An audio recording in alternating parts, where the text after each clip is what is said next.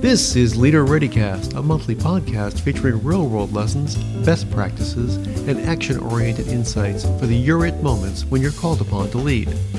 Leader ReadyCast is the official podcast of the National Preparedness Leadership Initiative, a joint program of the Harvard T.H. Chan School of Public Health and the Center for Public Leadership at the Harvard John F. Kennedy School of Government. Subscribe to Leader ReadyCast wherever you get your favorite podcasts. The world seems full of complex problems. They are sometimes called wicked problems because it's hard to understand the root cause and hard to truly solve them. My guest today is Dr. Kanari Webb, founder of the nonprofit Health in Harmony. She is someone who has tackled one of the most complex problems, and I'm going to let her tell you more about her story. I want to say, though, that she's an exemplar of innovative, systemic thinking, as well as of the determination it takes to make a difference on the ground. I think that her journey has lessons for all of us who wrestle with the thorny social issues and who work to lead for a greater good. It is also captured in her fascinating new book, Guardians of the Trees, a journey of hope through healing the planet. Kanari Webb, welcome to Leader ReadyCast. Oh, thank you so much. It's an honor to be here, and I'm delighted. Well, thank you. It really is. It's to have you with us. Thank you for taking the time.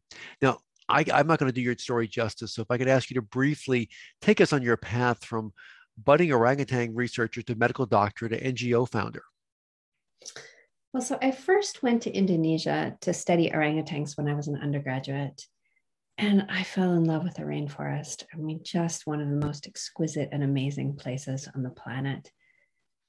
But sadly, I could hear the chainsaws in the distance, and it just broke my heart.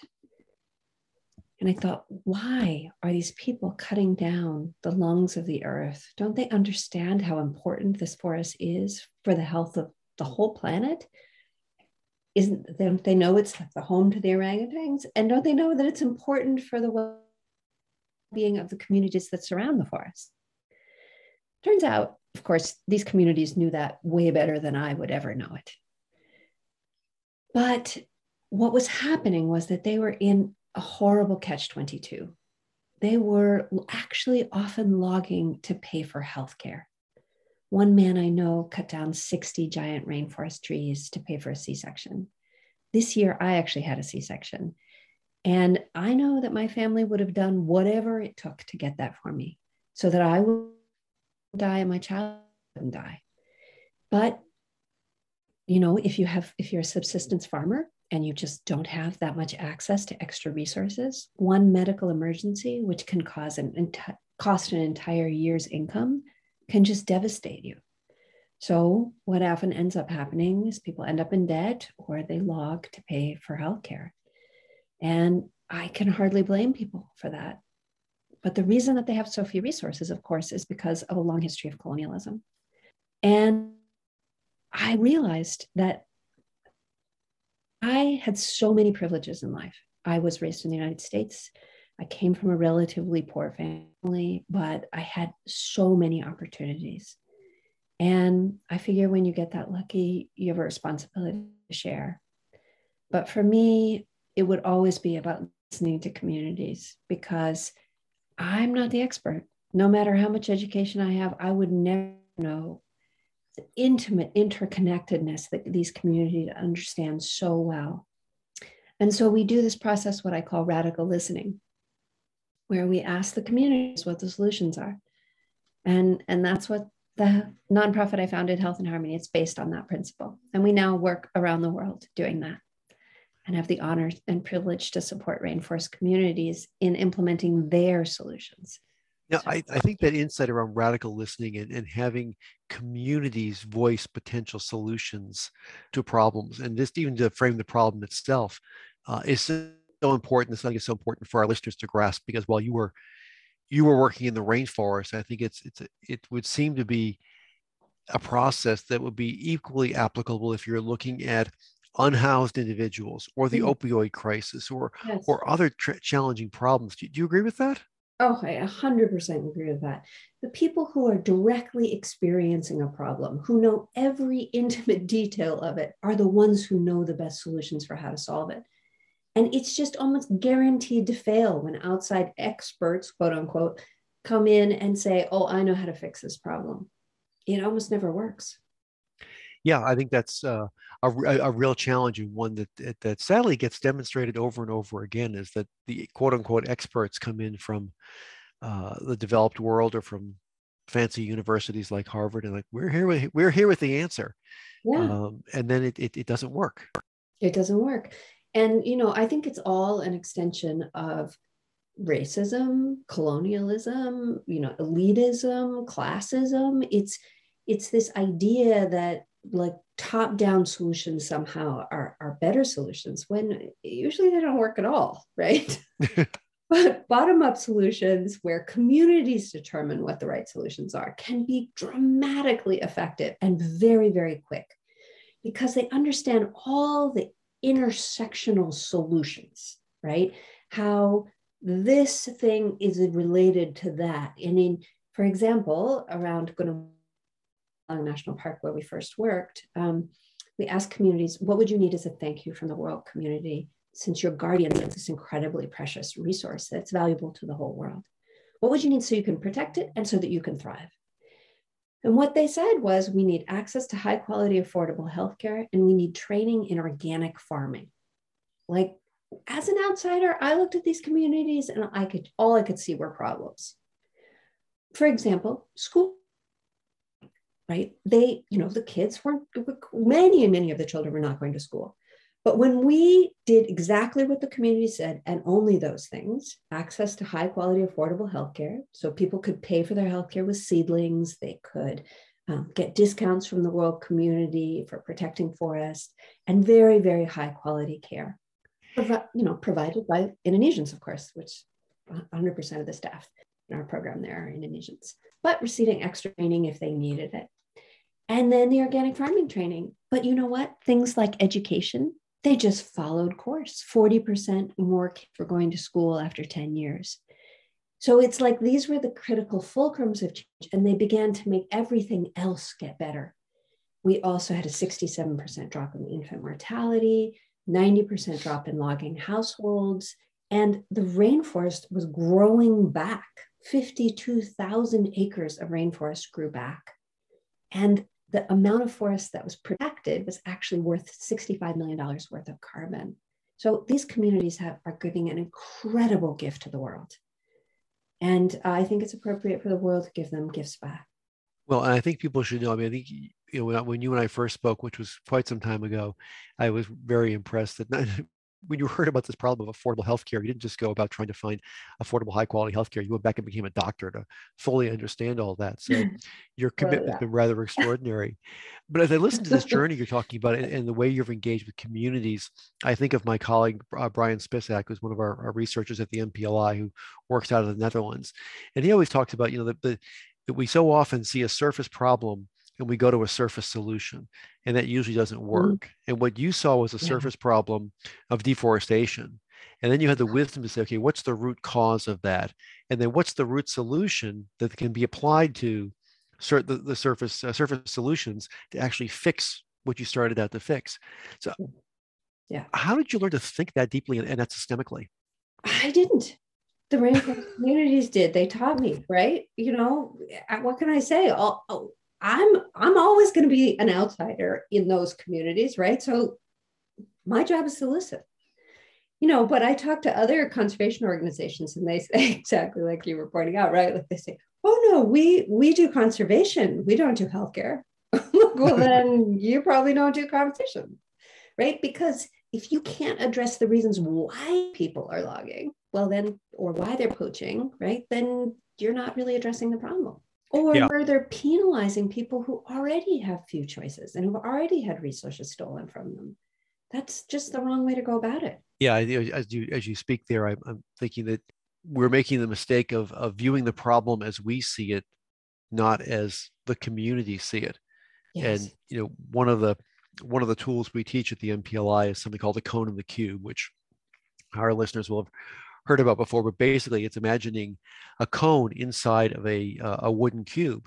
And if you drill a hole in the side of it, you'll look in and you'll see a triangle. And if you drill a hole in the top and look in, you'll see a circle. Mm-hmm. But what's in there is neither a triangle nor a circle. It's a cone. And so it seems to me that, that what you're talking about is a great example of that, of you had a perspective on this, the local communities had a perspective on this, and what you had to do was have the humility to come in and listen, and then be able to go. You did some things they couldn't do on their own. I think you were able to catalyze some things from outside. Again, when you said, what could we bring you that would actually help solve your problem? And then you set about doing that. It's just a remarkable example of the power of integrating different perspectives so you fully understand what you're working with. It opens up a new range of potential solutions, and it actually gets you, this got you to closer to where you wanted to be originally than it would have been if you'd spent your entire life sitting there trying to conserve rainforest the old-fashioned way. Yeah, exactly. And the thing is that these communities know what the solutions are, but they also know they can't implement them, right? If they could implement them, they would have already done so. This brings me back to something people often say. They say, oh, you're empowering communities. I hate that term because it suggests I have power and I'm somehow giving it to them, right? Oh, no, they have agency. They have power. They have just few resources to be able to enact the solutions that they know, right? And I have to say, I see that in the United States as well, right? Like when I think about what the solutions are for me to be able to reduce carbon emissions, there are things that I can't really do, right? There are things that I would need help to have implemented in my communities, right? Like great biking lanes, like, better public transportation, things like that, that are not possible for me to do individually. And it's the same for these communities, right? It's not really necessarily a lack of money on an individual basis. It's a lack of access to the resources and sometimes it's, capacity to work with the government, or sometimes it's ability to bring in outside knowledge. Like the communities wanted training in organic farming because the traditional method of farming there was slash and burn. But the next door island of Java has a many thousand-year tradition of sustainable agriculture. And so we could bring over these incredible experts just from the next door island who could then train these communities. And that was wildly successful. So it's not necessarily something complicated and difficult, but it's just something that isn't available locally. Well, and the other thing that comes to mind as you talk about this is the notion of trust, and how you had to trust. You had to trust the knowledge of the community. You had to trust the intentions and purpose of the community. You had to trust their traditions. And I think that so often, and you're right, it happens domestically as well as internationally. So whether it's FEMA coming in after a disaster, or internationally, it's any one of the international aid agencies come in. A lot of times, everything they're going to do is so wrapped up in protocol and procedure and red tape and forms that it's really you can see it's actually built on mistrust. Yes. Like, we don't trust these people, so we have to make sure we account for everything and it goes our way. And I think what you're talking about is the exact opposite. Is like, we have to trust these people, and we're going to give them what they've asked for, and then watch what happens. And what you've shown is that it can deliver remarkable results. And I have to say it was hard for me really have that trust, right? Okay, we're doing this. Even if I can't see why, we're going to do it anyway. and boy, was that the right thing to do? But when I teach radical listening, I have to say that is the problem that we run up against the most. But what if they're wrong? What if they ask for something we don't want to give them? What if, just all these fears about actually just truly trusting the communities? One group that we worked with in Brazil, when we said we wanted to do radical listening, they said, oh, no, you can't do that here. If we ask communities what they want, everyone is going to say that they want $1 million in their pocket, right? So there's no way we can ask them. And I was like, well, I think they're going to do that. That hasn't been my experience anywhere else in the world. And they're like, no, these are Brazilians. They'll definitely ask for money. But you know what? They didn't. They asked for completely reasonable things that were absolutely essential, like evacuations during COVID for these very, very remote communities. They asked for, 4 visits by a group of doctors and a doctor, dentist, and a nurse 4 times a year, right? Like, that is just not that much. And it's such a small thank you from the world for these communities for protecting enormous tracts of rainforest. So yes, I fully believe we just have to trust communities. And that's hard to do, but man, is it the right thing to do? Yeah, it really is hard. I think it goes against the grain of so many of the approaches we see, and there's a myriad of reasons for that, historical and regulations written by lawyers and all kinds of other things that are just unfortunately a fact of organizational life. But I think what you're showing, and I think why I wanted to have you on the show was to show the possibility of doing it differently, of actually say coming in, listening, trusting the community. Actually, this is what stakeholder engagement actually is, and it's a fancy term for let's sit down and listen and talk to each other. We so rarely do. But you're right. Nobody understands these communities better than the people who live in them. And I love your story about Brazil because it does show that people know what they need, and it isn't necessarily something outrageous or expensive, and they don't expect you to show up with fancy clothes and fancy cars for everybody. Those are some basic things they need to make their community work and make it better. And with those things, they feel honored and respected by the world community, and in a way that they should be, and delighted to give back a gift of protecting forest, right? It is mutual gift giving. And I believe it's really, if we don't do this, if we do not put rainforest communities in the driver's seat, as this amazing indigenous woman I know, Hindu Ibrahim, puts it, we are not going to survive as a human species. The time for colonialism and this just horrible top down, is over. It's going to be the end of humanity if we do not reverse course and really truly honor local and indigenous wisdom and support these communities which are protecting the health of the whole planet. And as I mentioned earlier, I think this is just as relevant for those communities in urban areas, be it in the U.S. or Brazil or Germany or China, wherever it happens to be. We all have something to give to the solution of a thriving planet, and local people who are closest to the challenges are the ones who bet out the solutions. You mentioned earlier in passing that when you said when you teach radical listening, how do you teach radical listening? Can you give us the 3-minute mini course of how you do that? Well, it is. I'm sure it's a much longer process than that, but it just was the primer, as it were.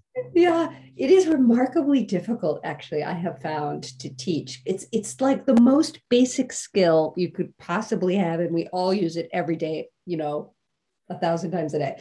And yet it's never taught.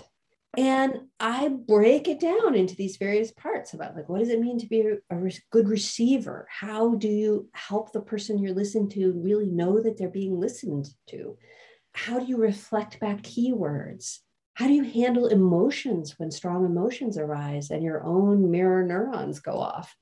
How do you summarize what you're hearing? And then those are all just listening to an individual. How do you then do that in a group? Right. So that's what we work on. We actually have a training course that we offer. We do online webinars. You can check us out and see when the next one is, which I think is actually next week. It's at radicallistening.org. So check us out. That's great. I'm happy to give a shameless plug for that. So I'm glad you mentioned that you do it that way, because I think that I've seen numerous ways of engaging communities, and it's always good. I think there is sort of a core set of principles that unites them, and that you are listening deeply, you are arriving humble in spirit, tough on people, tough on ideas, and easy on people, and creating really the environment for dialogue. And that's something that I think again, some of these problems that we look at, we wrestle with over and over again. That's what is needed here, is this bottom-up engagement, but that can be challenging because that challenges the existing power structure, and it challenges the existing mindset and the way a lot of folks are trained to try and come in and solve problems. Which is, I'm the expert. I'm here to help. Yeah, and that's dangerous and expensive when that happens. We always begin our training with actually an exercise from Joanna Macy on what she calls interbeing, this sense of that all of our well-beings are intertwined. And kindness and compassion, and that, because those are the fundamental underlying pieces of listening. without respect and love, you can't really listen. And that's just truth. That's wonderful. Well, the subtitle of your book is A Journey of Hope Through Healing the Planet. So I know that your answer to my final question, which is the question I ask of all my guests, is going to be particularly interesting. And that is, what gives you hope? It is hard to have hope at this time. We are looking at the end of civilization. You know, when I think about my son, who was just born this year, that we could go to, at the current trajectory, we could go to 3 degrees Celsius by the end of the century when he's 80. That's terrifying. And it is hard to find hope in that. But I do have hope. And the reason that I have hope and why I did the radical act of having a child at this time is because I believe that if we just understand our interbeing, if we truly listen to each other and we honor and respect local knowledge, we can solve these problems and we can solve them quickly. It just takes like a shift in mindset. But when that shift happens, magic occurs. And I'd love for you all to read my book and see how profound that magic was in the communities where we've had the incredible privilege to work. But also, just imagine whatever tough challenge you're facing, how these same principles could be applied. And I know that every single one of us has a piece of the puzzle. And I know that we can do it if we do it together.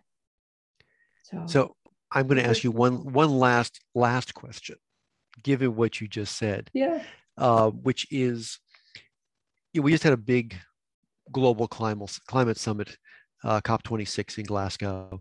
That people are going to be regathering in Egypt next year. So given what you've done, if you could sit those leaders down, or if you could sit the leaders down in your community, you're out in the San Francisco area, I know, facing a lot of problems. What are the 1 or 2 or 3 things you would say, folks, this is what we've got to do to move forward? What advice would you give them concretely to step forward? Yeah, we actually really have to put Indigenous and local communities in the driver's seat right now at this stage. We have to, in thinking about the biggest challenge that faces our planet right now, which is climate change, racism, colonialism, and environmentalism are inextricably intertwined. It's totally clear that if you look at communities where the worst pollution is happening, they're communities of color, right? We must address these things together, and we have to do it with love and respect and do radical listening. We have to ask communities what the solutions are, and then trust enough and be radical enough to just implement them. And when we do that, change could happen very, very fast. That's good. And that gives me hope. Dr. Kanari Webb, founder of Health and Harmony and author of the really fabulous book, Guardians of the Trees, A Journey of Hope Through Healing the Planet. Thank you so much for joining us. It's been a real pleasure to have this conversation. Thank you so much. It's been an honor to be here. Thank you. This has been another episode of Leader ReadyCast from the National Preparedness Leadership Initiative. Subscribe to Leader ReadyCast wherever you get your favorite podcasts, and find out more about us at npli.sph.harvard.edu. Follow us on Twitter at HarvardNPLI. Thanks for listening, and be ready to lead.